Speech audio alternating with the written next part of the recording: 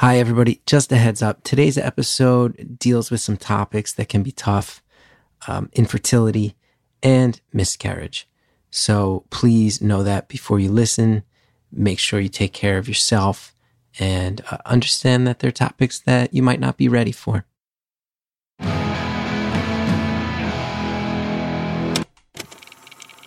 Hello to all my cool curlers. It's Beautiful Anonymous. 1 hour, one phone call, no names, no holds barred. I'd rather go one-on-one. I think it'll be more fun, and I'll get to know you, and you'll get to know me. Hi, everybody. Chris Gathard here. Keep this intro short. As I mentioned on Tuesday's call, you all heard it. It was about being a surrogate. If you haven't listened to it, you're going to want to listen to it. This one will make a lot more sense if you do. We heard about a whole world and how it works and how one gets involved. All these things that we mentioned on Tuesday. Right now, keep in mind we're also dealing with the world of pregnancy, which also means, very sadly, that you are dealing with a world where sometimes miscarriages happen. I don't want to spoil things too heavily, but here's something I know. It's a thing that happens a lot. It's a thing that's ultra painful. It's a thing that people don't talk about. It's a thing that happens to way more people than anyone realizes. And it is a thing that happened with our caller, obviously, if I'm bringing that up. I feel like I have to bring that up in the intro because there's so many people who, well within their rights, are going to go, I'm not ready to hear about that. I get it. This one's not for you. For the rest of us, it felt like we needed to put this follow-up out right away because it's one story and it's unfolding quickly. They are extensions of each other. So it felt like we've got the whole story and we should put it out. It's the right thing to do in many ways, even though it's such a painful call. So the caller is so incredibly open and honest about it. I applaud her for it. And I have a feeling there might be some people who take real comfort in this if they've been through it. So if that's the case, I hope it helps. And for anybody blessed to have not gone through that, I think it will be another look into this world. Thank you for calling Beautiful Anonymous. A beeping noise will indicate when you are on the show with the host. Hello. Hi, Chris. Hello. How are you? I'm pretty good. The snow is starting to melt in New Jersey. That's a good thing.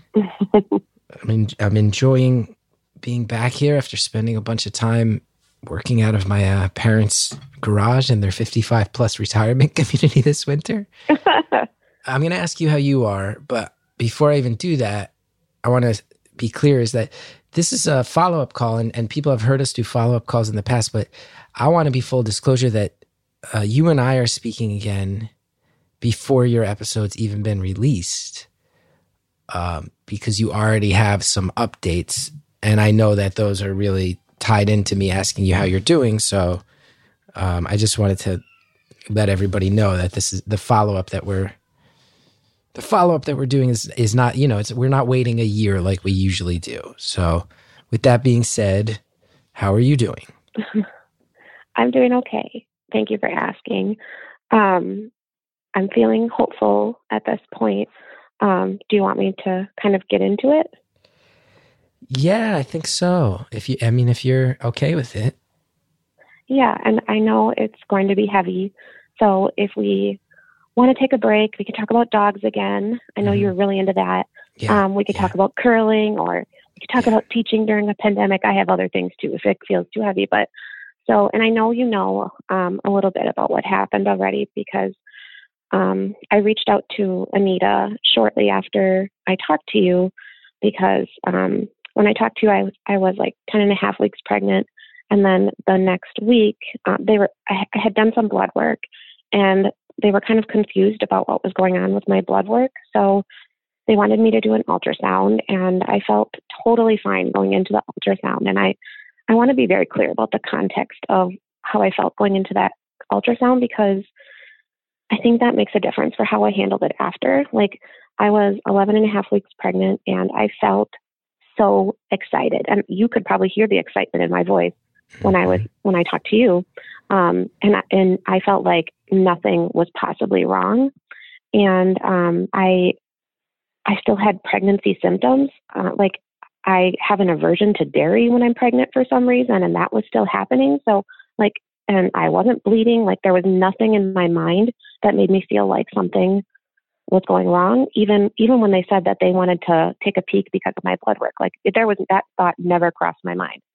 So I went into the ultrasound, and they started by doing an ultrasound on my belly, which for anybody who's been through pregnancy knows there's two different kinds of ultrasound. They can do one on your belly, or they can do one vaginally. And they usually do them vaginally until the baby is big enough to be seen through your belly ultrasound. So I went in expecting to take my pants off because that's what I had been doing for several weeks before that. Well, for the past year, actually, because they keep looking at my uterus and everything like that. And so then she started to put the jelly on my belly, and I was like so excited because I was like, oh, it's time to see the baby like the normal way. And as soon as she put the I don't know what you call it, the wand down, she said, actually, we're going to do the other kind. And I had already started the FaceTime call with one of the dads, and he was waiting for the other dad to come in. So I had to hang up with him really quick to go get prepared for the other kind of ultrasound. And so I changed, and then the other dad connected on the phone. So then both dads were on FaceTime with me, and I had to call them and say, and so as I was coming out of the room after I had changed, I asked the ultrasound tech, I was like, is the baby smaller than you expected? And she just really quietly said, yeah. So then I didn't really ask any more questions, but then I told the guys what she said. I said, the baby's smaller than she expected it to be. So then she started the ultrasound, and they don't usually, at least at my clinic, the ultrasound tech doesn't usually say very much. So she wasn't saying anything. And I had this, like the phone facing the screen so that the guys could see. But of course, we don't know what we're seeing. So I just asked her, like, is the size okay? And she answered, the baby is measuring at 8 weeks. And I said, can you find a heartbeat? And she said, no.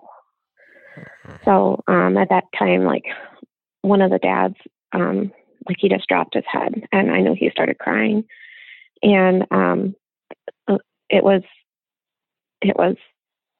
I swear I wasn't going to cry during this, but it was really, really hard because obviously when you go through it and it's your own, it's hard, but going through it and watching someone else go through it that way, I mean, it was their baby. It's not my baby.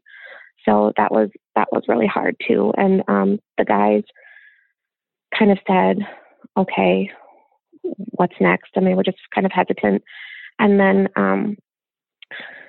she said, well, I'll get you with a provider right away. And that wasn't originally the plan, to meet with a doctor.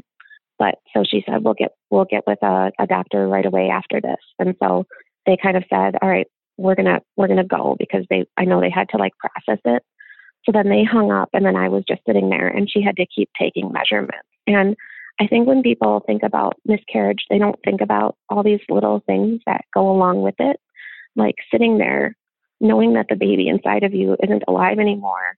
And she just keeps clicking away. And it's nothing, I'm not being mean toward her. She was doing her job.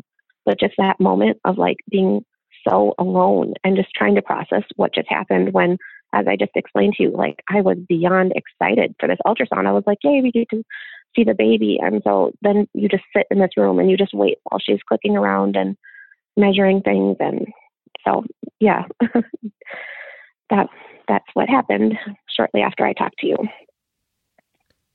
Well, first thing I'm going to say is I'm so sorry you had to go through that. I know that's it's really brutal. It's really brutal. Mm-hmm. And I also know the older I've gotten, the more friends I've had who have had babies, having my first child myself. Now, I have to say, I really applaud you for walking us through it, that specifically right at the top of the call, because I do feel like miscarriage is still one of the things that we kind of talk about behind closed doors, mm-hmm. and that mm-hmm. people don't the sense I get is that they happen much more commonly than any of us realize, but that it still seems like a faux pas to speak to it. And for sure. I totally understand why. I also feel like I feel like with so many things that have maybe like a taboo, that it's probably healthier to speak about them. So I really applaud that you are. Yeah, I'm open to talking about it, and it's one of those things that people aren't asking about, like, so what happened after you found out that you didn't see a heartbeat?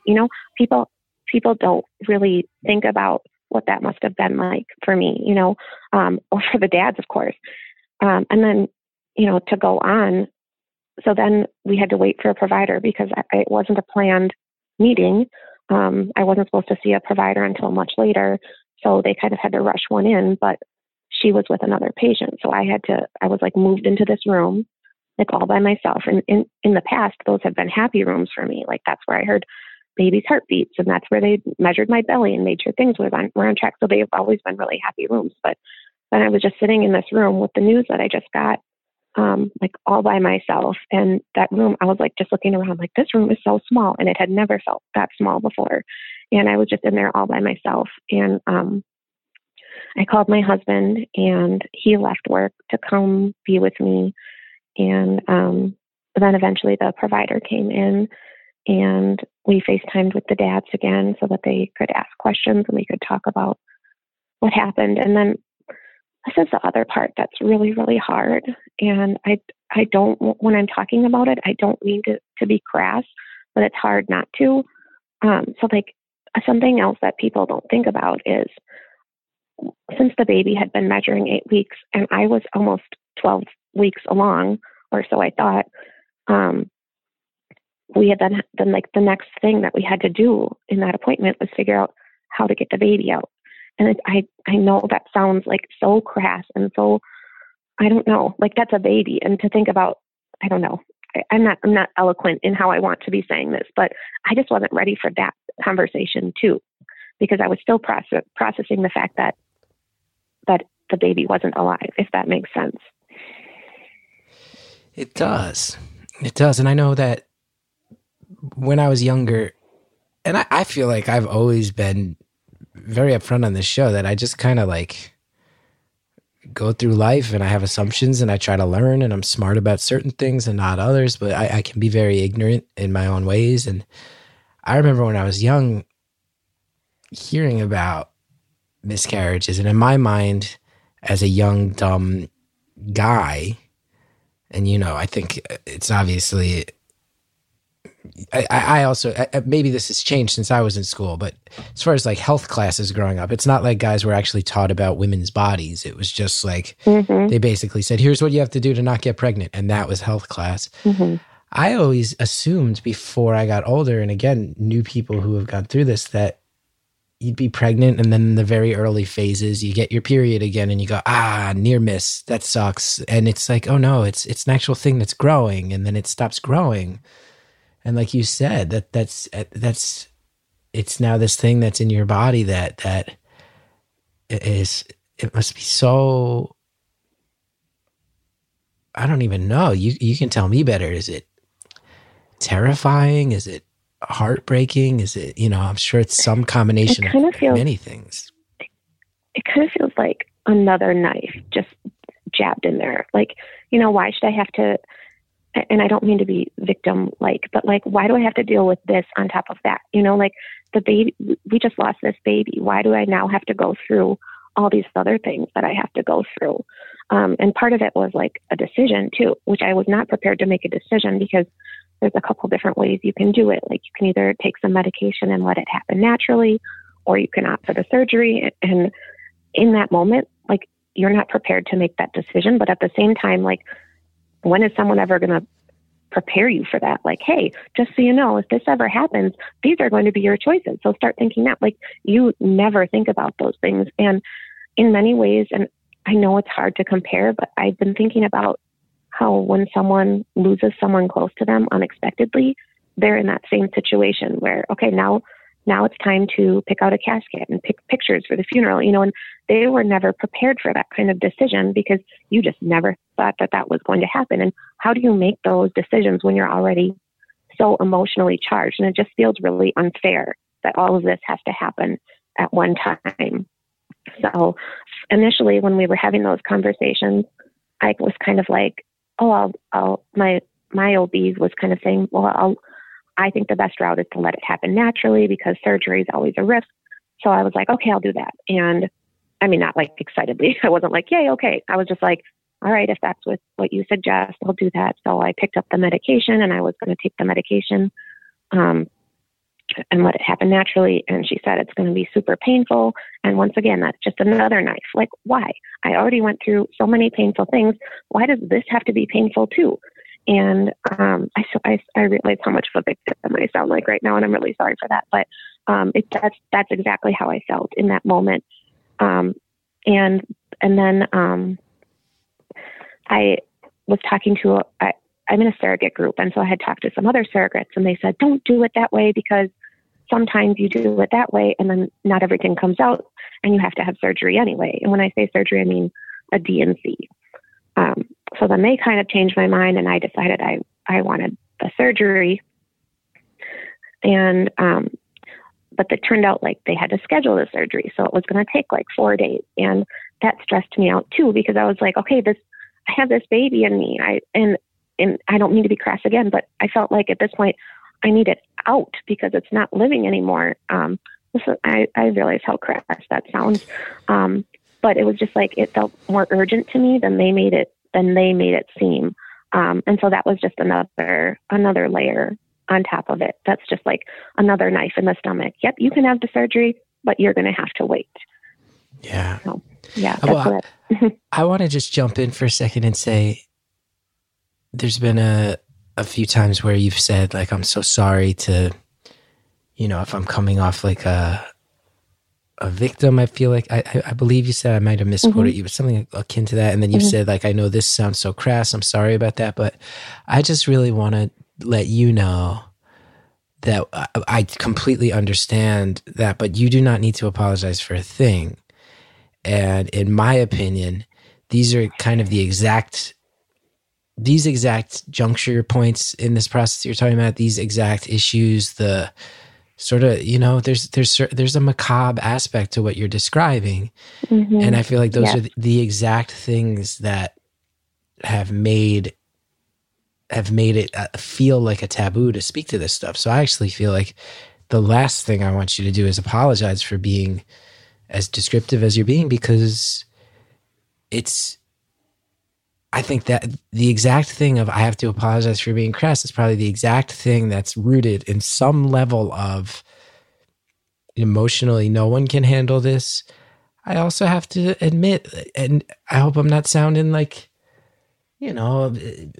people go, oh, snowflake. It's like we also live in a patriarchal culture, and there's probably some element of men, going, I don't want to hear about this, let alone the fact that I feel like women in this position go, it's really hard for me to talk about this. So those things just create this mix where we apologize and we avoid talking about it at all. But point being, you have nothing to be sorry for. You're not being crass. You're just telling us what happened.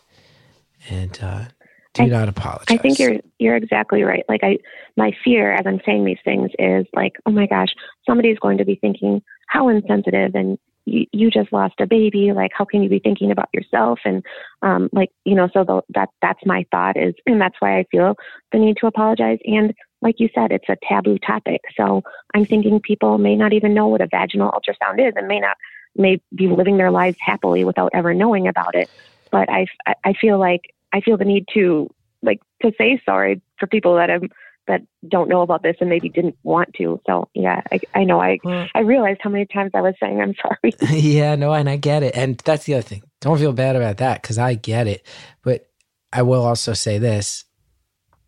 There's a lot of people out there who have been through this.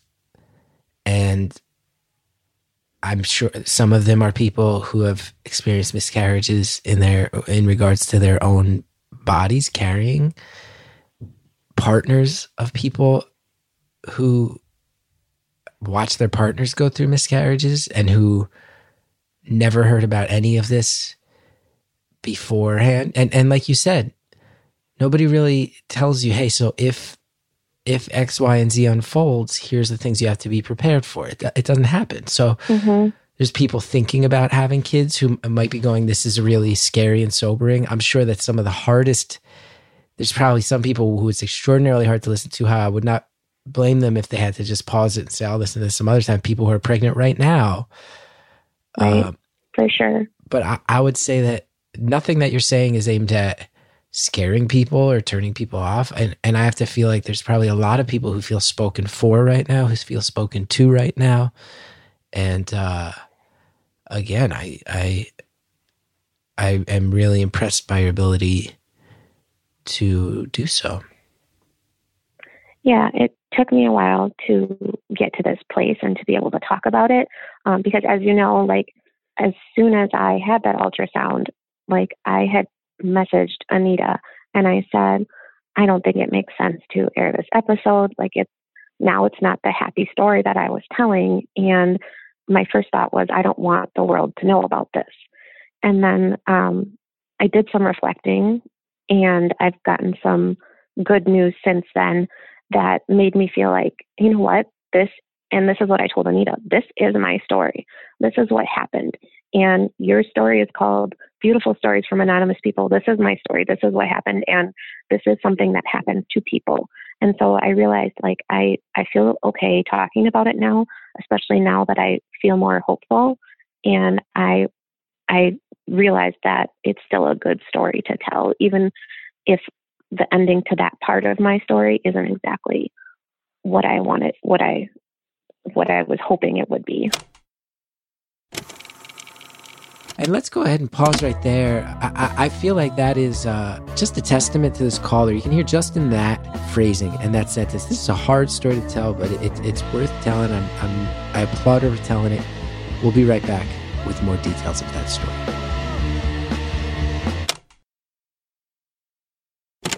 Okay, break's over. Thanks to our advertisers. Now let's get back to the phone call. The ending to that part of my story isn't exactly what I wanted, what I was hoping it would be.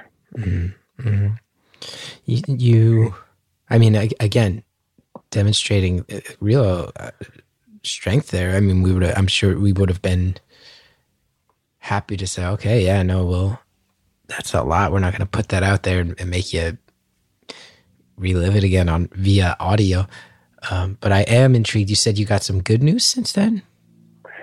Yeah. And before I get into that, I want to back up a little bit because something that I haven't talked about was really how this all unraveled with the dads. Because I was going to ask. The relationship, it's so different. You know, if you have your own miscarriage, you're there, you're grieving, you lost your baby, but when it's somebody else's, it's a whole other experience. And I can't say that it's harder because I had a very early miscarriage with my own, but so I can compare it to that. But I've never had a late miscarriage like this, and I can't say that it's harder, but it definitely isn't easier not being your own child, because like I said, when she told us there was no heartbeat and I saw that dad's face fall and I saw him cry, like this is the part where I was going to cry again before. This must be the part that really gets to me the most. And just I'm shaking right now too as I talk about this part. There's nothing like watching somebody else lose a baby. So it was really, really hard at first navigating with them because the only thing I felt like I could say at that time was, I'm sorry. And I was saying it like, I'm sorry that this happened to you. And I'm sorry. And I know this sounds awful, but I'm sorry that I did this. And because at that time, my thought was, I did this, you know, this was my fault. And they told me so many times, it's not your fault. This is something that happens. Like, so it was nothing from their end. And if I didn't make it clear in the last call, they are the most amazing, compassionate, deserving people in the entire world. So it was nothing from their end, but of course they can't change how I feel and what I'm going to feel. And I think anyone who's had a miscarriage probably in some way wonders what they did to make it happen. So, so there's that level, but then when it's somebody else's baby, it's like this whole other level. So it was really hard to talk to them at first because I had been talking to them every single day I've known them now for over a year, but as we were like transferring the embryo and everything, we were talking every day, and we were like talking about updates and symptoms that I was feeling and all these things. So I was used to talking to them every single day. And then after this happened, it felt like there wasn't much to say except I'm sorry. And you can only say I'm sorry so many times. Obviously, I like saying I'm sorry. It came across in the call, but I can only say that so many times to them. And they can only say back, it's not your fault. And we're sorry this happened too, So it just got to the point where there wasn't much we could say. And that's really hard to go from talking to somebody all the time to not talking to them at all. So I think they were kind of unsure how to proceed with me because I was in a tough place, and I was definitely unsure how to proceed with them. So there were just several days there where we weren't talking. And it wasn't like bad intentions on either part. We were just both grieving. And one of my very first thoughts as I was sitting in that small room after I found out the news was like, oh my gosh, this is over. I did something and now this will never happen again. Like I want to give them a baby so bad. And I was thinking maybe it could never happen then in that room. So to go from that part to the optimistic news, like I was just waiting on the edge of my seat. Like, is this over? Is this never going to be a dream that I get to fulfill for myself and for them? But finally, after like a week of kind of navigating things, they were talking to the doctor and I was talking through the surrogacy agency and stuff like that. I finally found out that they do want to try again. And so after I found that out, that's when I messaged Anita and I said, you know what, I'm ready. I'm ready to talk again because I feel hopeful. And now, as of even the last couple days, we're getting like a calendar ready, which means like I could be transferring an embryo within the month maybe, or the next month after that.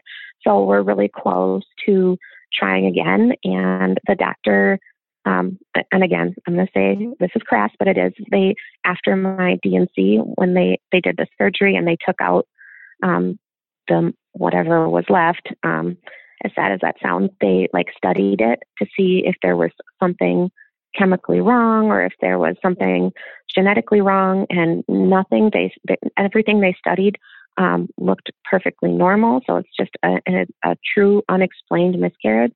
And the dads talked to the doctor and said, like, they checked, is everything okay with the uterine lining, and is everything with the surrogate still as it should be? And the doctor confirmed that yes, I'm a perfectly good candidate, and this was just an example of a clear unexplained miscarriage, and the doctor thinks I'm a great candidate to try again. So we have that plan moving forward. So that was a big part of it for me, was finding out that it wasn't over.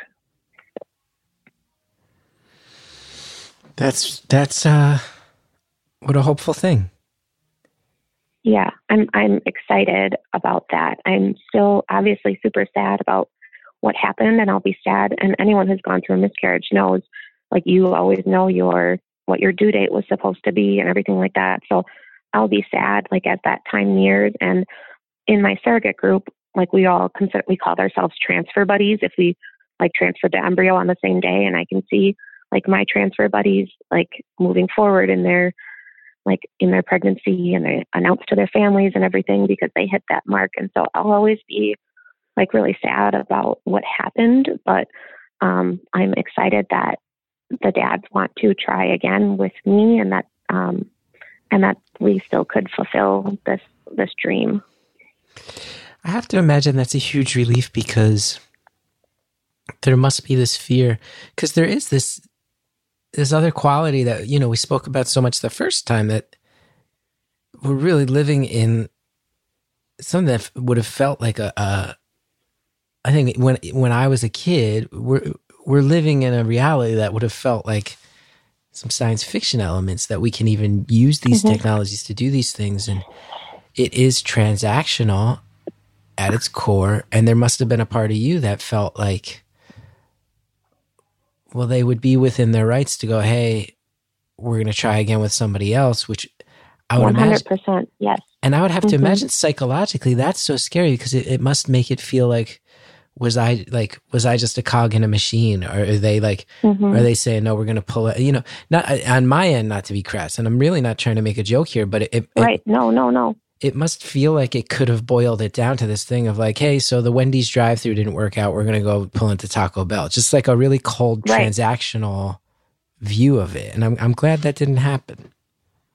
Well, and to continue along with that analogy, it's like if only one of them is going to serve food, you're going to go to the one that's serving food, right? So like, because if I was not a good candidate, I would in their case for sure pick another surrogate because they want their best chance of getting a baby. So that was my thought in my mind, and I actually verbalized that to them. I said, if you think, I don't remember how I said it, but basically, if you need to move on, I will understand. And I never told them like how bad I really wanted them to stay with me because I didn't want that to influence like them choosing a not as qualified candidate just because they felt they owed it to me or something like that. I'm now 35 years old and maybe they could pick a younger surrogate because technically I'm considered advanced maternal age. So maybe they would have picked someone younger, or maybe they would have picked an experienced surrogate. So someone who had already delivered a baby through IVF, I can't, nobody could blame them for that. But there was still like this part of me that was like, oh gosh, I just hope so bad they want to try again with me. And so that was part of the loss for me because I didn't lose a baby, but I lost this opportunity to give them that. And so that's kind of what I was grieving more than anything. And now I'm feeling very positive that we can try again because as it is, like I did already have a successful first transfer. So a lot of surrogates, when they transfer the embryo the first time, it's called a failed transfer. It doesn't take. And mine took right away. So the doctor feels like, well, actually, and you talk about the science behind all of this. The doctor at my fertility clinic is trying to analyze right now why there have been more miscarriages than there were previously, like because they figured out so much science behind it. And now they're seeing more miscarriages than they were. They keep very specific data on all of this. And they're wondering if maybe people's immune systems are changing because of what's been going on in the last year. So they're going to do some more blood work with me and try to, and these are all things that they can control. But yeah, that's a really interesting part of it too. I'm now kind of a case study for what might be happening in the world of IVF. That's wild. That's a wild thought. Yeah. I mean, I'm in a classroom all day with kids that pick their boogers and then eat their boogers and then wipe them on other people. So there are a lot of germs in my environment, and that's my world. And but now the kids are wearing masks, so they're not able. I mean, some of them, this is gross, but they put their finger underneath their mask to pick their nose because they got to get it out. But for the most part, there aren't near as many germs in my classroom setting. I haven't gotten my typical colds that I get every single year because we're protecting our health against those other kinds of sicknesses more than we ever were before. And if a kid has a cough, they're not supposed to be coming to school. So it's not the germy environment that we were all living in before. There's obviously still a big germ that's around, but we're living our lives in very different ways than we have in the past. So that's what my doctor is trying to study right now is that having some kind of effect on IVF and inserting an embryo into a uterus that it doesn't really belong to. So yeah. Right. Almost like if our bodies aren't being sort of challenged and having to fight things off, does that almost mean that the muscles are atrophying and your system is just more like less trained to handle adversity, I guess you could say. Yeah, that's kind of what it sounds like. And I'm not a doctor, and I'm hearing this from the dads who heard it from the doctor. So this is like a third source or something, but that's basically what they're explaining to me. And so it sounds like they took more blood work for me, and they're going to try to see what my immune system is like, and a couple of different, I don't know, levels in my immune system. I'm not a doctor, so I don't understand. But the doctor sounded positive, like, hey, if it's this, well, we can easily fix it with this. So I feel hopeful, and the doctor feels hopeful, and the dads feel hopeful, and just another good positive thing in our situation.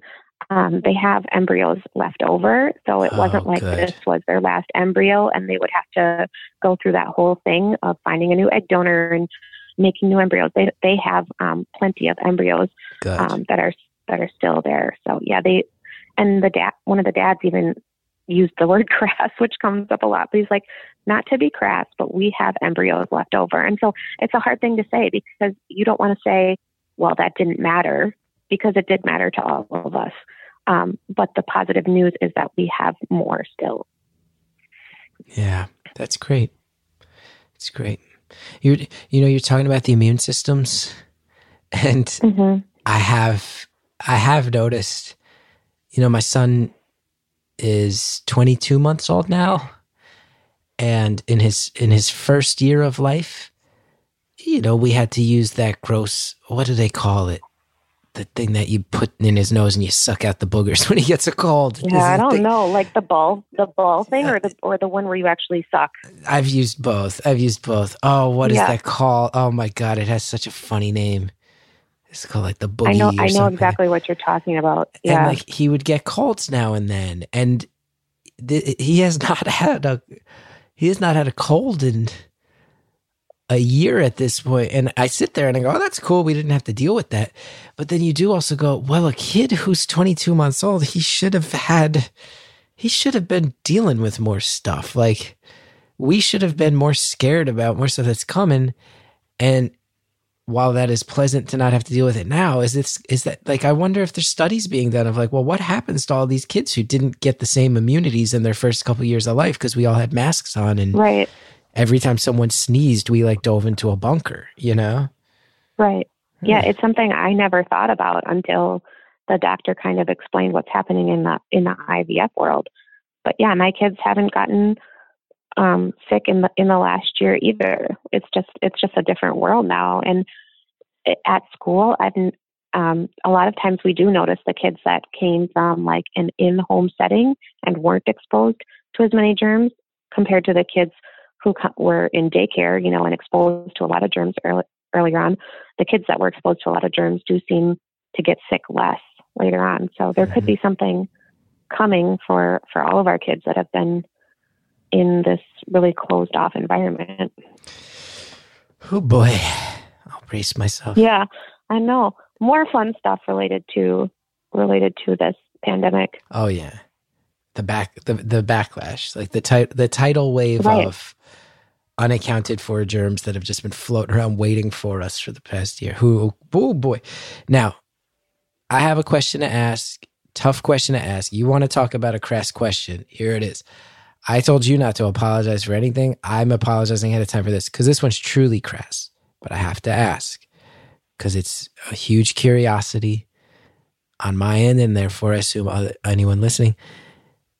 The fact that this was a contract with this couple, are there like financial implications to this? Like, I know in entertainment, sometimes you'll sign a deal and it'll be, I think even with Beautiful Anonymous, my deal is like, okay, you get a certain amount up front, and then when you deliver a certain number of episodes, you get this percentage of the money promised to you, and then at the completion of your contract, you get this much. And I feel like a lot of contracts are built this way, and ultimately you are in a contractual situation. So I am curious about that. Tough question. I know I had to ask it. I was curious. I feel like there's probably so many other people wondering. So we'll get those answers when we come back.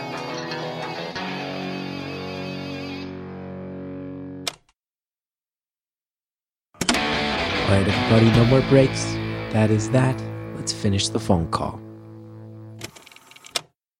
You are in a contractual situation, so I am curious about that.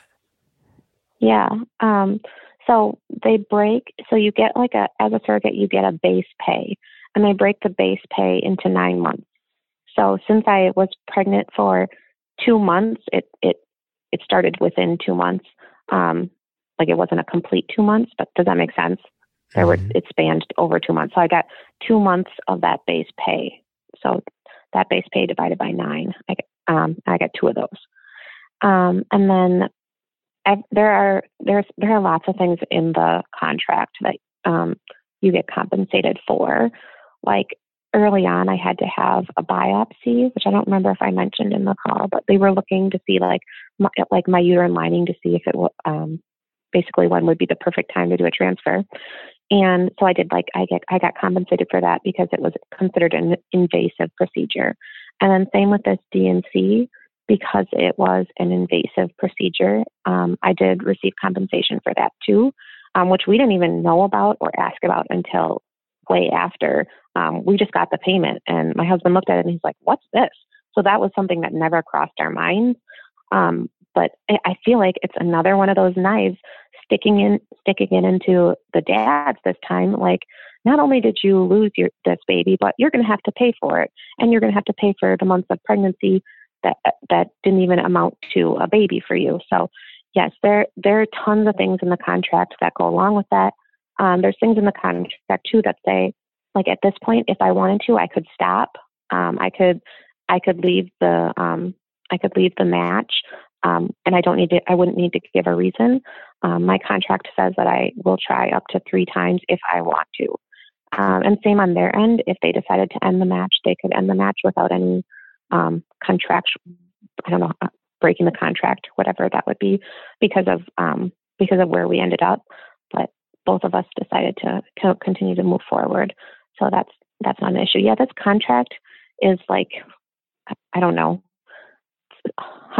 dozens of pages, and there are so many interesting things in there that you would never think about, such as marital relations with my husband, things like that you wouldn't even consider otherwise. But then to have it in a contract and to sign something like that, there's a lot in there. It must feel so weird to get that, to cash that check. That must feel so weird. It doesn't feel, it's not, it doesn't feel like, yay, we got more money. Like, my husband said it and I like shrugged, because it just felt more hurtful to me more than anything. And, it makes sense, because what I went through was hard, and I missed work, and, that was all on my end. That part of the pain of it, all the physical pain, was on my end. So the compensation makes sense, but it didn't feel good in any way. And it's just deposited automatically. So we didn't actually have to go sign for it or anything like that. But yeah, it didn't feel happy in any way to get that money. Right. But I feel like we talked about it in the first call too, of, you described such a warm and healthy relationship that you developed, and so much excitement for the people you're doing this for. But ultimately, like, you are putting your body through the ringer, and this is another extension of that. That's an unexpected left turn. That's like an even worse way to put your body through the ringer. And then all the emotional, and it's like, yeah, if you're gonna do this, I get that you have to be ready to account for the fact that if you're paying for access to someone's body to do this, that takes on many forms, and you got to be ready. It's what a like a thing that's like completely understandable when you only think about it intellectually. And then when you're thinking about it emotionally, you must go, this is not good for no one. No one feels good. No one feels good. Right. Yeah. And I guess I didn't think of it at the time. I was not thinking about any money at the time. But when I was deciding between which way I wanted to miscarry the baby, if I wanted to do it on my own or through a surgery, I didn't consider the fact that they would have to pay for that surgery. But I did talk to them about the decision because I was like, I don't know what's best for me. It sounds like it would be really painful to do this on my own. But surgery has risks, and they were just like, whatever you think is best. And I do wonder if it crossed their mind that they would be paying for it. My guess is no, just because they are so genuine that I think they really did want whatever was best for me. But that never crossed my mind at the time when I was debating which would be best. But like I said, if I had done it on my own, it's possible I would have needed a surgery anyway, which they also would have had to pay for. So yeah, we haven't gotten the bill yet for that surgery, but I can't even, thousands and thousands of dollars. I had anesthesia. I was put under. I had a whole team of doctors. I can't imagine.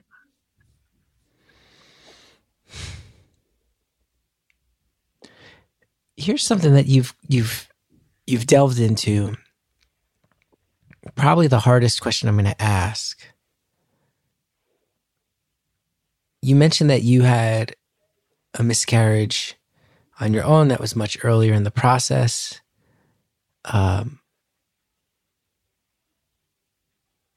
You are, like you said at the top of the call, at the end of the day, this is their baby. In terms of mourning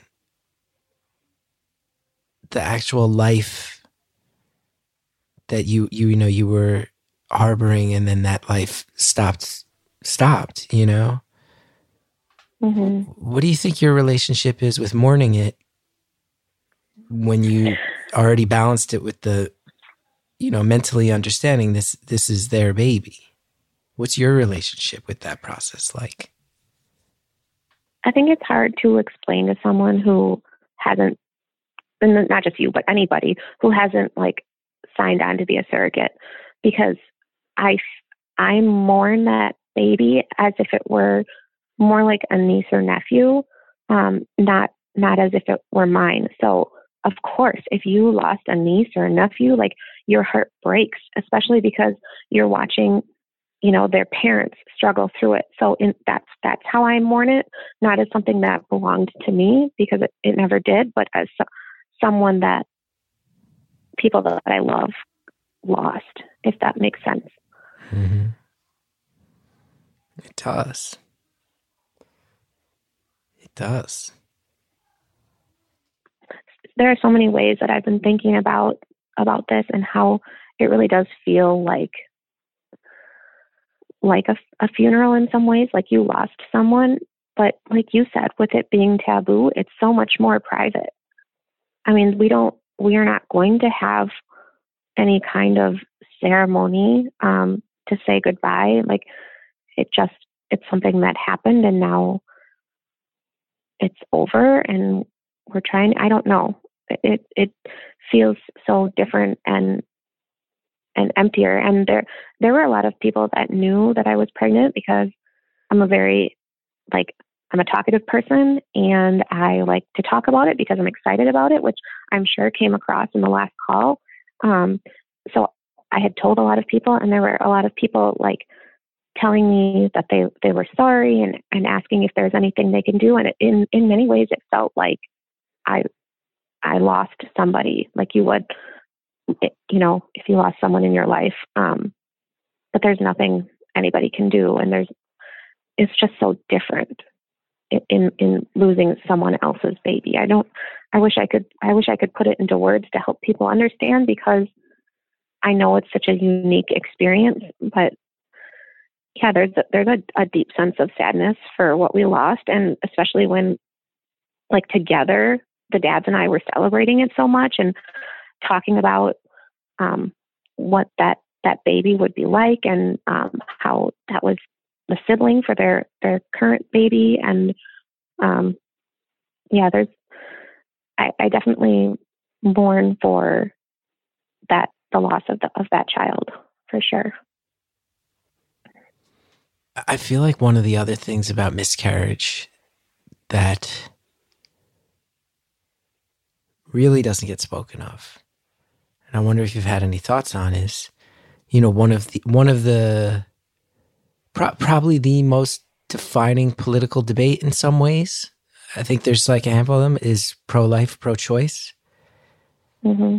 And I feel like miscarriage is something that makes you really, really believe that life starts in this at the beginning of this process. And I feel like it is something that probably affects people's views on that discussion so much.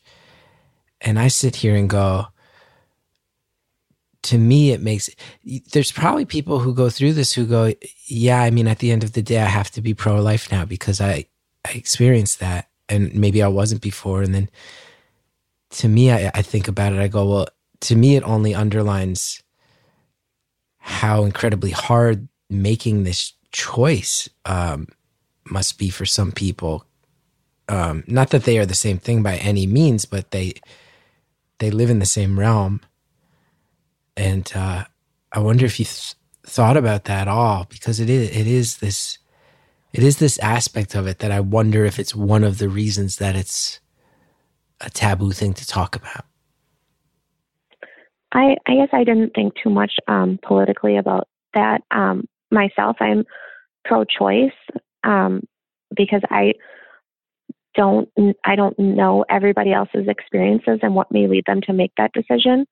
I know that for myself, I would never have an abortion because I saw that baby on the ultrasound at 6 weeks, and then I saw the baby at an ultrasound at 8 weeks. And well, that was the other thing too, is that we had an ultrasound shortly before the baby must have passed away. But so that's another reason why I felt like things were going well. But the development between that 6 week ultrasound and the 8 weeks ultrasound, it is astounding. Like to see how much growth occurred, and even the size of the baby and how much it had grown. I mean, so I could never, but I also feel like maybe it's because I'm in a position of privilege where I know if I were to keep the baby, I would have people and a lifestyle around me that would make me able to keep that baby. Because I think about those people who are they say, well, just give the baby up for adoption. Well, it's not easy to give away your baby.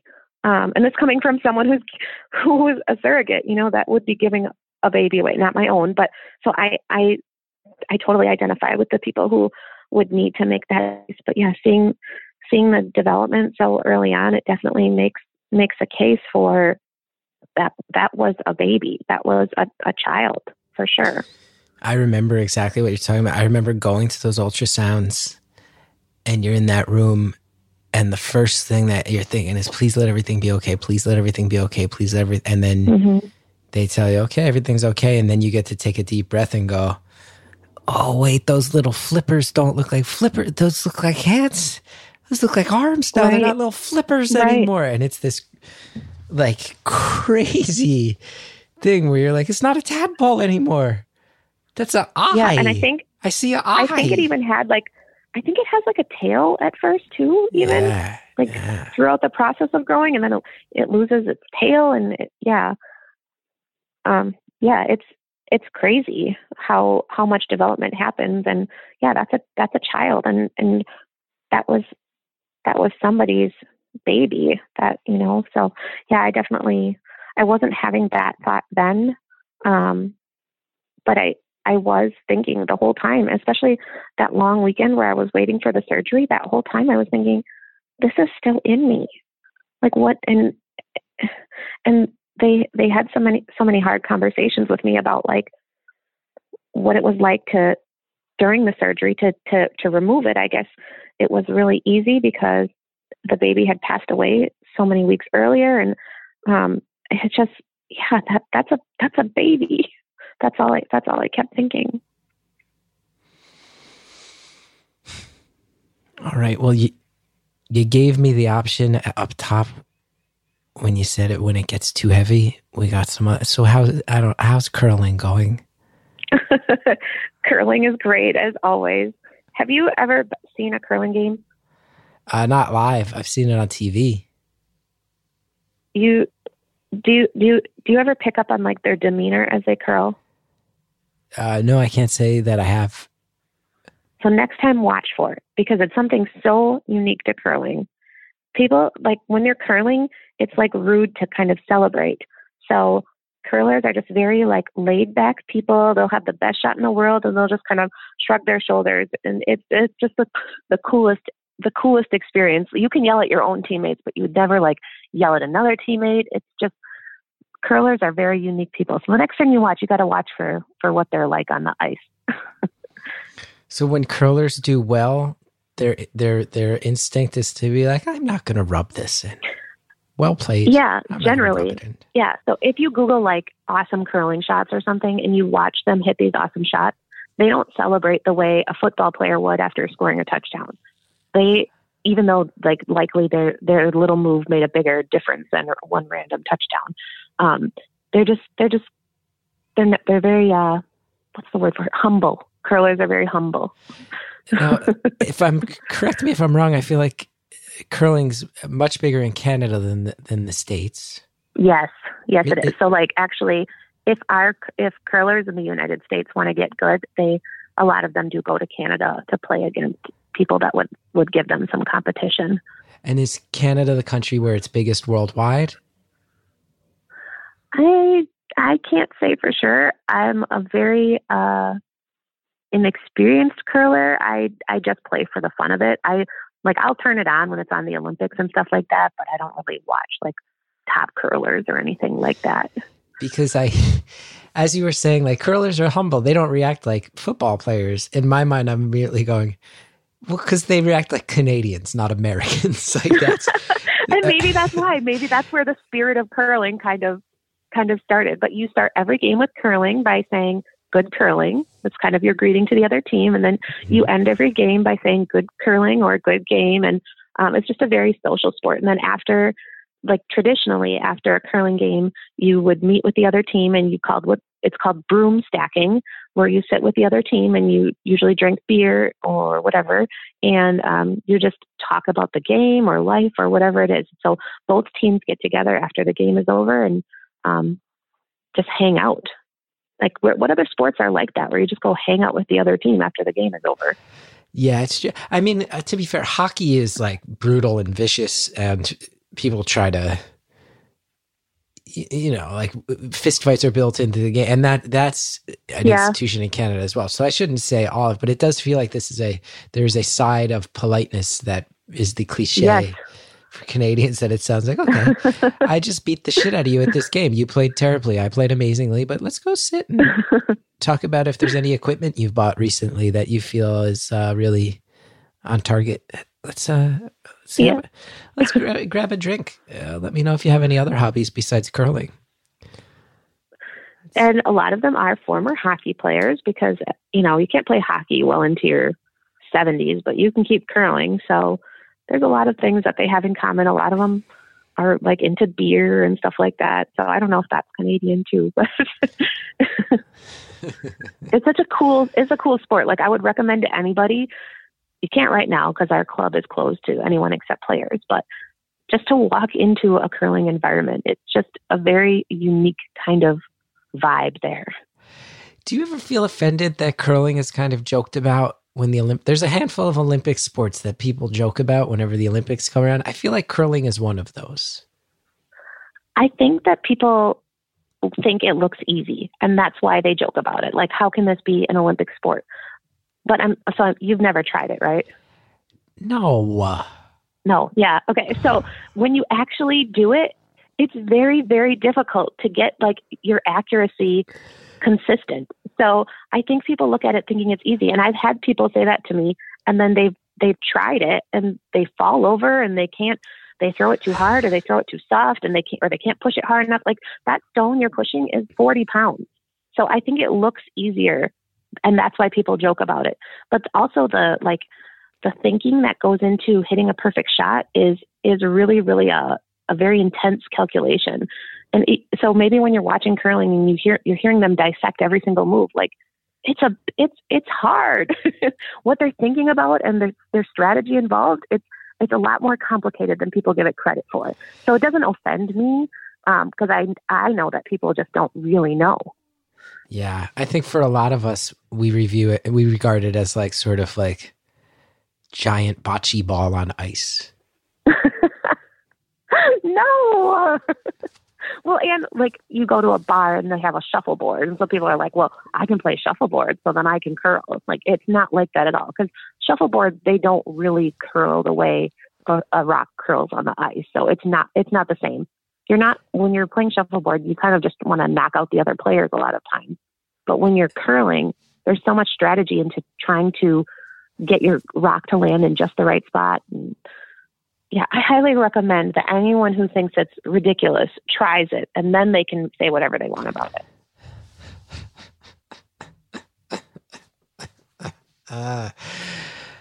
I'm just going to Google where the nearest curling. Oh, yeah. Okay. There's a curling club. A couple curling clubs not far from me. Okay. So they're usually like pretty quiet places because people, like I said, it's not like football. Like, hey, watch us. Like, we're the best ever. It's like, if you want to come check it out, you're welcome to come check it out, but they're not going to be in your face.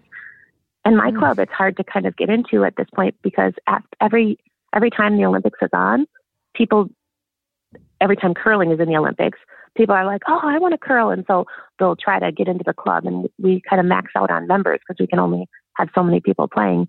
So the Olympics is really good to get people attracted to curling. But they don't always stay because it turns out it's not as easy as everybody thinks. I hear you. I mean, there's a curling club about 25 minutes from my new house. Maybe I got to go give it a shot. Well, you'll have to check and see, because ours is like a private club. You can't just walk in there. This is clearly a private club. Yeah, you could see if they would let you come watch a match or something, and you can use your famous card, and maybe they'd let you because that would be cool. You think if I walk in and I'm like, guys, I used to be on TV 3 years ago. You want to have me here? You think that would work? Yeah, I would be jumping up and down. Well, because you like this. If I'm like, hey, I have a podcast where no one knows what my face looks like, and I had a TV career that crashed and burned. You want me to be your celebrity spokesman? Yeah, I think that we could get a whole group of beautiful anonymous listeners to really push for that, because think about you curling. If you consider yourself not very athletic, which is the vibe I've gotten from you. Yes. Like, I know you do jiu-jitsu. Like, you curling could be really, really funny. So you think I would be terrible at curling? I think you can be honest. You've been so honest this whole call. No, I'm not athletic and I'm able to do it. But your first few times trying it, it feels really, really hard. So I think your first few times you would be like, this is really hard. This is not what I expected. And it would be really funny. But then after that, you get the hang of it and you would love it, because I think you'd love that environment. Curlers are such cool people. Now, our time is up. And I'm going to ask one question and then we're going to head out. Be honest. You clearly know always enough about me. You were so honest for this whole call. Would me curling for the first time be a significantly bigger disaster than most people curling for the first time? The vibe I got from you is yes, but I think it would be worth it for comedy's sake. So much of my life is defined by people telling me to do things because it would be funny. Now, listen, we're ending on the funny part clearly, but I do want to loop it back around and say, you went through something that is really unimaginable, like one of people's great fears. It's one of the things we don't speak about. You spoke to it, and I think it might help a lot of people. And I thank you for that. And my heart really is with you that you went through that. That's not it's not something that anybody wants to go through.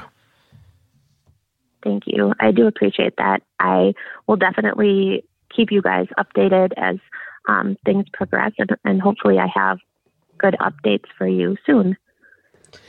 I wish you nothing but the best, and I wish I wish the guys nothing but the best, and the baby nothing but the best, and I hope we do get another update soon.